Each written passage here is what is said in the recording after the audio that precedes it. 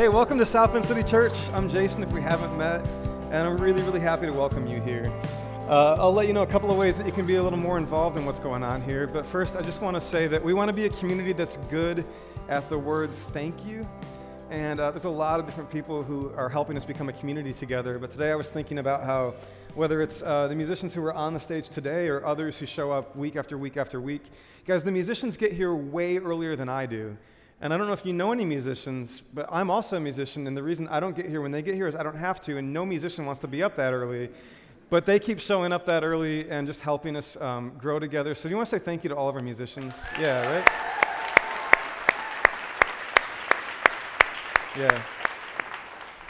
Yeah. If you're, let's see. Let me sort through the announcements in my head here. Okay, I'm good. If you want to make an offering, we'll give you a chance to do that. We'll pass the baskets around, but like always, there's no pressure at all to do that. And if you want to give online, that's another way that you can do that. While this is being passed around, I just wanted to share this story with you because it moved me so much and reminded me of what we believe about where God has us, like quite physically and literally here. Last week, I had a friend who was in from out of town, and they flew into town, so they didn't have a car with them. So they Ubered to church on Sunday morning here in Building 112. And my friend got here, and they were describing their Uber ride, which, like, Uber's almost always good for a story of some sort, right? So she describes the Uber driver. Apparently this is she describes him as a little bit grizzly, which is not super comforting when you're alone with an Uber driver. She said he's a long-time South Bend guy. He just began to tell his story, and she could tell that he's been here for a very long time. And as they get closer to our location for a church, he turns off of Lafayette right over there and down the street past the jail and starts turning into our parking lot. And he says to her, "Nothing happens back here. Like, what are you doing back here?" I think he was worried for her, you know what I mean? And she was moved, and then I was so moved. I know a lot of people feel that way about maybe this part of our city geographically or even this building. But we know better, right? Like, we know that there's a lot of beautiful things happening in our city, and we get to be a part of that. And it's part of why we love being right here, because we want to change the story a little bit, you know? So that's really good. So you're here at a gathering. This is a great way to be a part of this community. But we've also been talking about another way that you can grow in community here, and we call it tables because it's quite literally tables. And I'm letting you know one more week that the window's about to close if you want to sign up for this round. So we've got tables launching all over our community. Some of them have already launched. And if you sign up for a table, you're basically signing up for a meal with the same group of people roughly twice a month from now to the end of the school year. You're not signing up for homework or curriculum or being put in a hot seat and having to share your darkest secrets, none of that. You're just signing up for a more intentional space to grow together through a couple of conversational questions that will drive those gatherings. And you can go online to our new website, and you'll see tables right there on the front. If you click on that, you'll see where tables are meeting and when tables are meeting, and if a table has a certain sort of demographic range on it, and if that's a fit for you. And you've got a couple of days left on this round. We'll launch more tables probably in January and more after that. But if you want to get in on this, don't miss the next couple of days, because we don't want to keep sort of endlessly adding people to existing tables, because that might make it harder for those tables to develop some roots together, right? So that's going on too. And then we are on our way to baptisms on October 8th and 10th. It'll be the first time for our community to share that experience and that celebration. And so right now we're just sort of talking about what is at the center of that moment for a person in the water, and what's at the center of our community and all that we're doing. And even if we didn't have baptisms coming up, I think it would be a really good conversation for us. Like, what's at the center of this? Because it's so easy to lose the center. Maybe you've felt that somewhere in your own religious experience or in what you've seen in the world. I'm reminded of all the ways that we lose the center because people reflect it back to me. When you're a pastor, sometimes what happens is that people collect all of their religious experience and then they project it at you as if you are both like the source and the reason for all of that, you know? Which I completely understand. But as that happens, I realize I'm getting a perspective on what people have been told is the center, on what they perceive the center to be, right? So I think of all of these examples that come to mind, and quite frankly, they break my heart. And they remind me that we have to keep looking for the center to be clear from Jesus and in the scriptures. I remember a little while ago getting on an airplane and visiting a family member of mine, and then having dinner with this family member and a couple of their friends. So these friends are people I've never met before, but they have heard about my work, which, if you're a pastor, it's never low stakes. Sometimes it's good, sometimes it's bad, but it's never neutral. And so I remember, like, I get to the dinner, and I'm shaking hands with these brand new people I've never met before, and I'm not kidding, my butt has not yet hit the seat. I'm, like, on my way down to settle in, and one of these guys says, "So you're a pastor. I'm gay. Am I going to hell?" But they weren't joking. I mean, they were very serious about that question, you know? And I thought, good grief, like, I know we have a lot of communities and a lot of voices that would say, like, the center of this thing, the center of it is drawing lines about who's in and who's out. I have other people, I've noticed when you're a pastor, sometimes what happens is when they discover that you're a pastor, they work overtime to make sure that you know that they're a good person.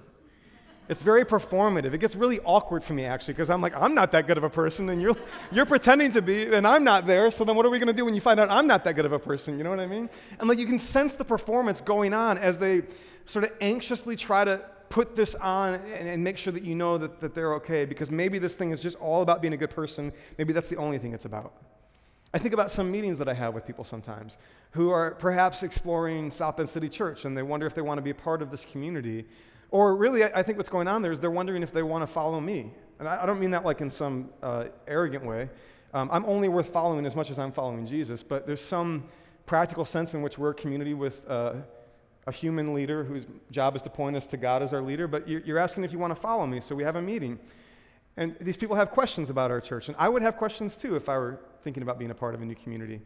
But it's interesting to me how many of these meetings only are concerned with one thing, and that's doctrine. So they'll say, I've gone to your website, and all I've seen on your website is this pesky little thing called the Apostles' Creed and a lot of language about Jesus, so I need a lot more. And so we'll sit down, and they'll want like a 10-page bullet-pointed statement. They want to know how the mental furniture in my head is arranged about our beliefs. Now, for the record, I think doctrine is actually very important. I think pursuing the truth, understanding the truth is very important. But it's curious to me that, like, you're considering joining this community and following me, essentially. And we've got a meeting here, and we'll meet for 2 hours, and you'll push me on the ideas on the bullet-pointed statement that we haven't shown you, right? You'll push me on that. But for 2 hours, you won't ask me a single question about whether I've ever forgiven anyone. You won't ask me a single question about what darkness I've walked through with God, like what crucibles have perhaps broken me and rebuilt me, or in some way put me in touch with the Jesus story. It's just amazing to me. Like, where's the center of this? Is the center of it a list of statements that could be written on a page, or is it something else? Right? I think about the people who try to recruit me and our church into their partisan politics on both sides of the partisan divide. Now, for the record, I actually think that Jesus is very political. Because if by political you mean the ways that we build the world and the ways that we use power, which I think is a pretty adequate definition of political, I think Jesus is very political. I just don't think he's partisan. I don't think he's a Republican or a Democrat. And yet, like, there's that recruitment effort, right? Let's drag this thing into the partisan nature of our world today and get you on the right side of things. Like, where's the center of it? We have to keep asking that. So last week we started asking that, and we opened the scriptures, and I want to do a bit of review, and then we're going to build on where we went last week. But let's begin here in the book of Matthew, where we were last week. This is Matthew chapter 4, and this is sort of the opening of Jesus' ministry on earth. And we read here that Jesus went throughout Galilee, teaching in their synagogues, proclaiming the good news, or the gospel of the kingdom, and healing every disease and sickness among the people. So last week we hung out on that word gospel for a little bit, and I want to return to what we did last week. This word gospel, it has some context you might remember. There's context in the scriptures because we can look back a little bit and see the word gospel showing up in places like the book of Isaiah, the same Greek word in a translation there that would have been written here. Gospel there is talking about something that's really important. Because Isaiah in the prophet, it says there, you got to go to a mountaintop and like shout this. You've got to get everybody's attention. It's really important that people hear this gospel, this good word. And then you see in Isaiah that it's clearly a word about God, because the gospel proclamation starts with, quote, like, here is your God. This is what your God is like. And then the gospel speaks to people who are very, very far away from home, who might wonder how they're going to get back to home, who might wonder if they have the strength to get back to home, who might wonder if when they get home, they'll be able to rebuild all of that. And the gospel word is God's with you in that. God is for you in that. God has not forgotten that you are far away from home, but he's ready to lead you home. That's part of the textual background on this word. But there's also a background not from the text, but from around the text. Because at the time that the Gospels like Matthew are being written, this word euangelion, which is the word for gospel, it's being used in the political context around that text, not just in the text.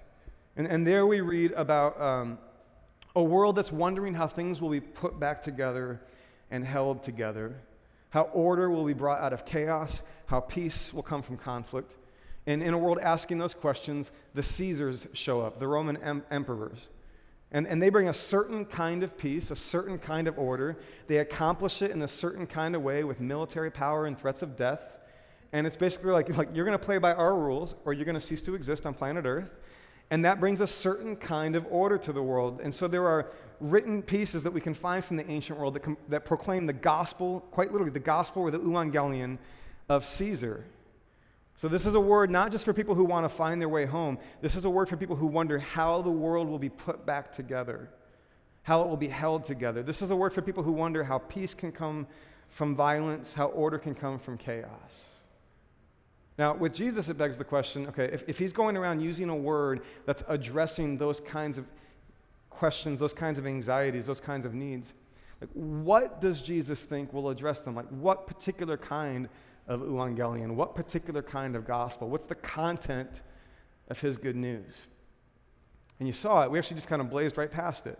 But it says there in Matthew and many other places in the text, it says he's specifically proclaiming a good word about the kingdom. Later in other places we'd see the kingdom of God or the kingdom of the heavens in Matthew's writing. The kingdom of God or the kingdom of the heavens, the gospel of the kingdom.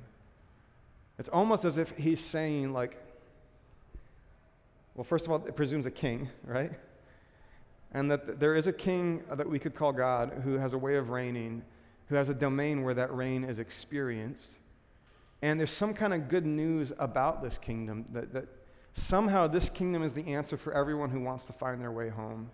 And somehow this kingdom is the answer for everyone who wonders how the world will be held together or put back together when it is breaking. Now, if you're Jesus and you're going around, you're making claims like that, like those are some pretty big claims, right? Like, if I'm there and I'm listening to Jesus and he grabs this word that connects to all of my anxiety about my way home, that connects to all of my anxiety about how the world will be put back together, if he grabs that word and starts saying that he has something to say about it, something that addresses it, my next question is sort of like, back it up, buddy. Like, prove it. Like, okay, that sounds really promising, but how are you going to convince me? What evidence are you going to offer that this way of putting back the world together is the way that works, that there is a way to find our way home that we can actually rely on? Like, what do you have to back it up? And this is interesting to me because there's all of this sort of demonstration here in the text, like the next verse. News about Jesus spread all over Syria, and people brought to him all who were ill with various diseases, those suffering severe pain, the demon-possessed, those having seizures, and the paralyzed, and he healed them. So watch how this develops. I have an unexpected good word about you finding your way home, even though perhaps you've become convinced there's no way home. Like, I have a good word for you about how the world might be put back together, even though you might be convinced it'll never be put back together. Even though as it has broken, it's broken itself against you. Even though as it is broken, perhaps you've been cut by the sharp edges of those broken pieces. Like, I have an unexpected good word for you. And you say, I don't know, like, if any way to back this up. And then they see these very dramatic demonstrations that are more than like, fireworks, right? This is more than power. This is healing for people. And I imagine you're listening to this message, you're hearing his claims, and then you're seeing him do these healing things. And at this point, you might begin to think this is perhaps like actually something to pay attention to. Like maybe when he says this is actually good news for the world, like maybe I can begin to rely on this. And so it makes sense that these large crowds show up. Like verse 25, large crowds from Galilee and the Decapolis, Jerusalem, Judea, and the region across the Jordan followed him. Now when Jesus saw the crowds, he went up on a mountainside and sat down, and his disciples came to him, and he began to teach them. So Jesus has been going around offering a good word, and I suspect the crowds don't show up just because he's an entertaining preacher. I think the crowds are showing up because they're sort of hoping against hope, maybe this is true, maybe this is right, maybe this is real. Like maybe God is actually inviting us into a way of being in the world, a way of knowing him in the world that can walk us home and that can put things back together. But then I suppose another question gets raised for us, doesn't it? Like you're hearing these claims that there's a way of being walked home, that there's a way of holding the world together. You're hearing the claims, and you're seeing this fairly powerful representation that maybe this is real, maybe this is true. And then I suspect the next question is, am I eligible? Do I get in on this? There's a lot of crowds around here. Everybody's sort of trying to get a piece of this. Am I eligible for this? Like, who's in on this? If this is a kingdom, who has papers to sort of pass through customs, if you will, right? If this is a promise, who's the recipient of the promise? If this is being known that God wants to walk you home, like who will God walk home? What kind of person gets walked home? And so Jesus gets there on this mountainside, he sees these crowds, and he begins to speak. And I imagine myself, I'm on the edge of my seat. I wonder what he's about to say. And maybe I'll learn from what he says whether I'm in on this or not. So the next verse, we read this. He said, blessed. Now hold on right there. He said, blessed. If you're hearing this in the original tongue of Jesus, you're hearing this word ashrei in the Hebrew. Now, ashrei hits your ears, and kind of like Evangelion, has a lot of connections for you because you're a good Jew. So you've read the scriptures through and through, and you spent an extra amount of time in the Psalms. And the Psalms use this word ashrei over and over and over again. Like the very first Psalm, Psalm 1, the first word of the Psalms, these prayers of the Hebrew people that are not just in their holy book, but that are in their liturgies every day of the week. These Psalms, the very first word is ashrei, blessed, like on the right side of things, like the right kind of person, like the person who's the recipient of God's kindness and goodness. Ashrei, blessed. But here's the thing, all of those statements tend to go the same general way. Psalm 1, every other place that you find this, more often than not, you're going to hear things like, ashrei are those who are righteous.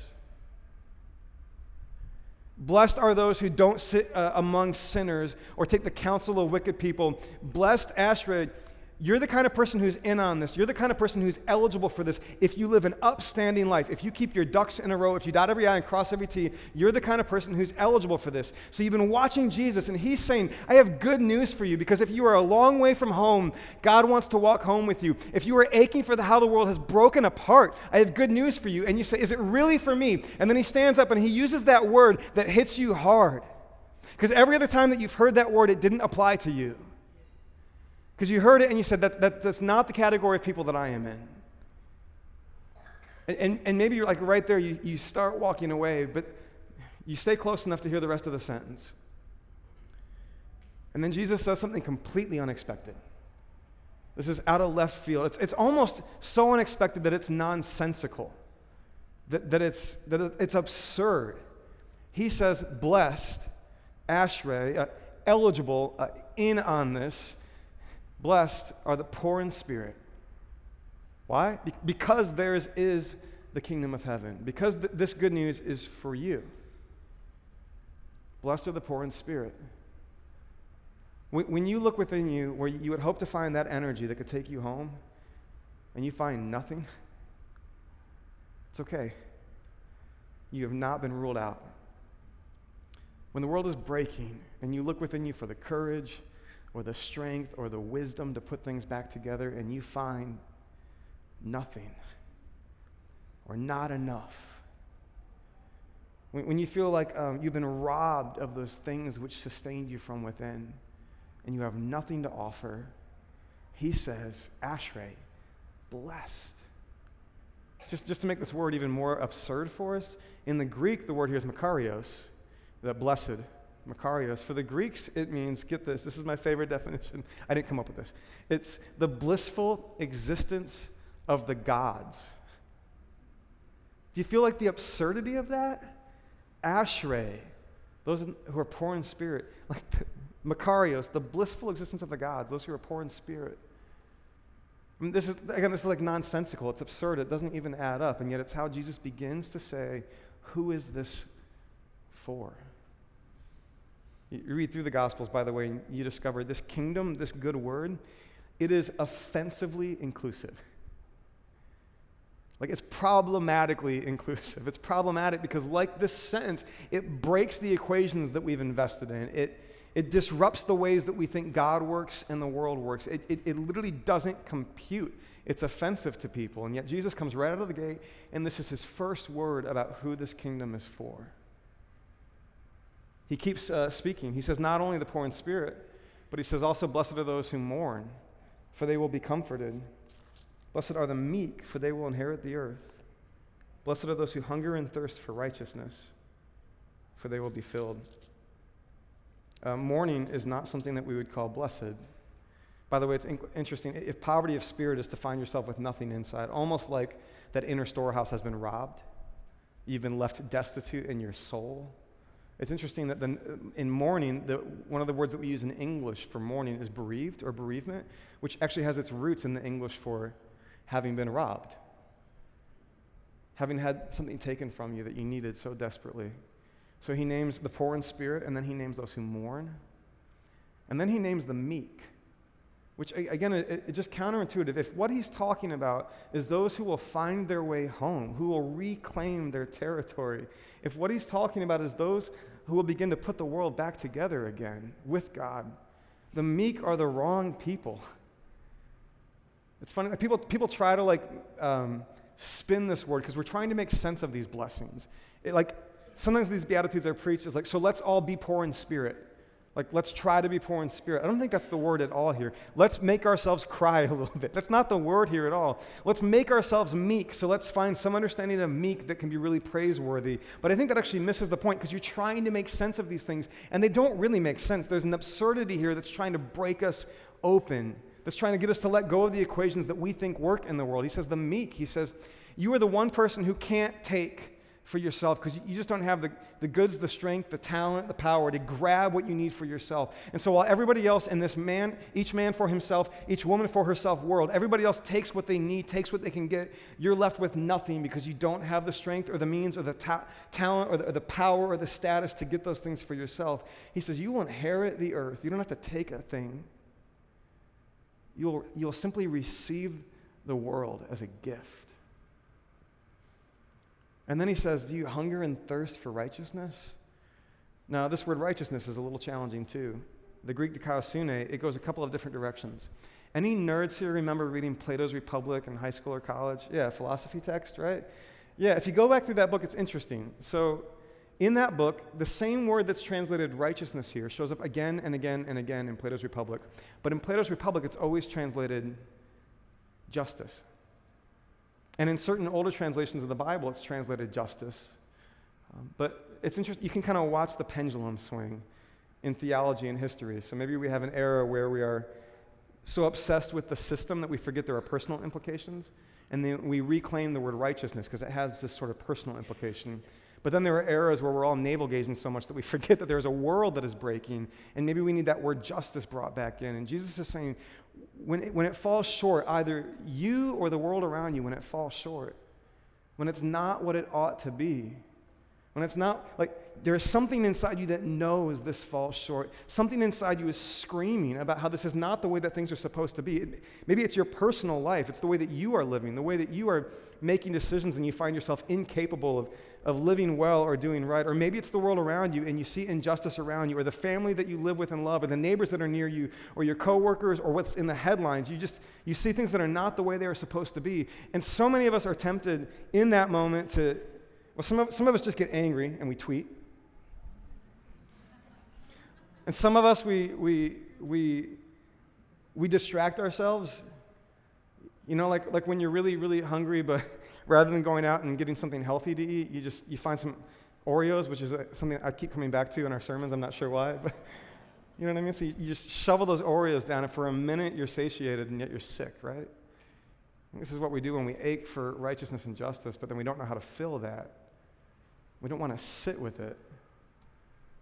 So Jesus begins, as he's talking about the kingdom, he's saying, this is what will walk you home. This is what will put the world back together. And he starts talking about who is welcome in this kingdom. And he names all these experiences of powerlessness. Right?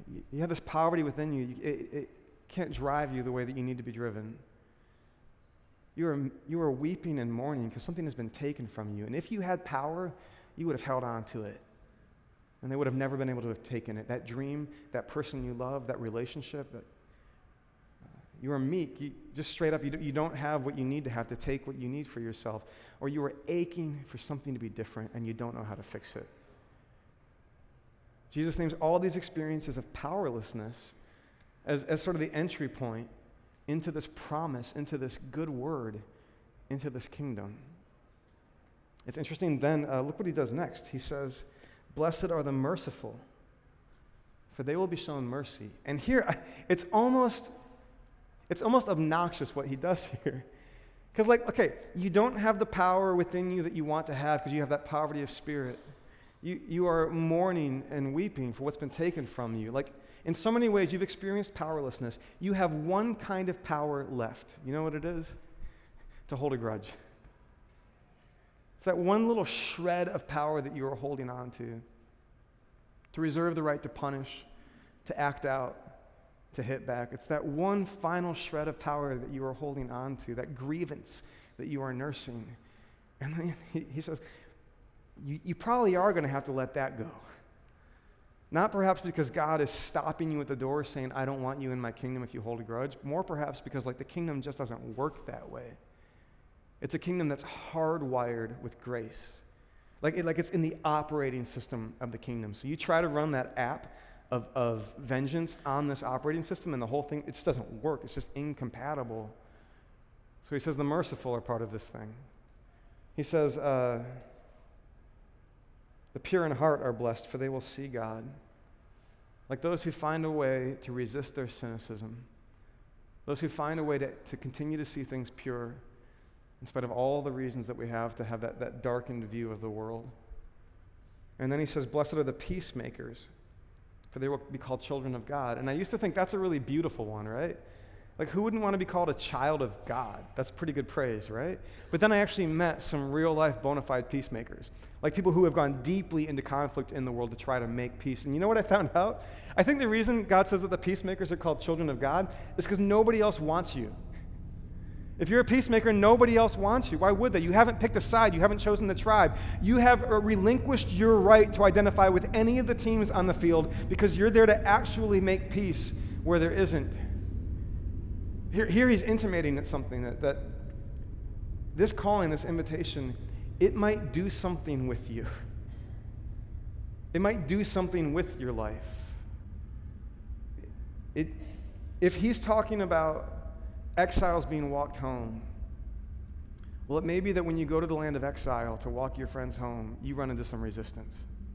If he's talking about there is a way that the world might be put back together again, it may be that the powers that are breaking the world will have a problem with you. Which explains the last thing that he says here.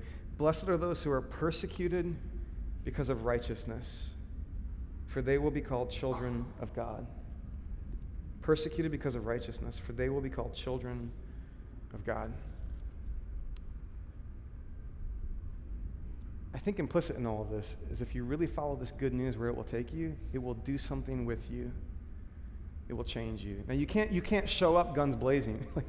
You show up look at how full my spirit is. I don't need any of this. It doesn't really form a meaningful starting point for this thing. But if we hear this invitation and we trust at all that Jesus means what he says and has the way of backing it up, then I think this is saying he will do something with you.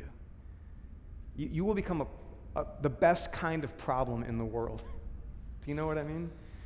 You'll take an upside-down world and start to flip it right side up.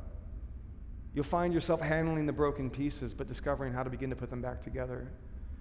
You'll find yourself not only walking home, but helping others find their way, too. This is really good news. I don't know about you, but this is better news than what I often heard called good news in my religious experiences growing up. This is really good news. It's not easy news. It's not very lighthearted. It's news that takes us into dark places within us and in the world around us, but this is really good news. And it begs a question, so then what do you do? What are you going to do with it? Does this call for anything? Well, there's a word for that too. So we've talked about evangelion, the gospel.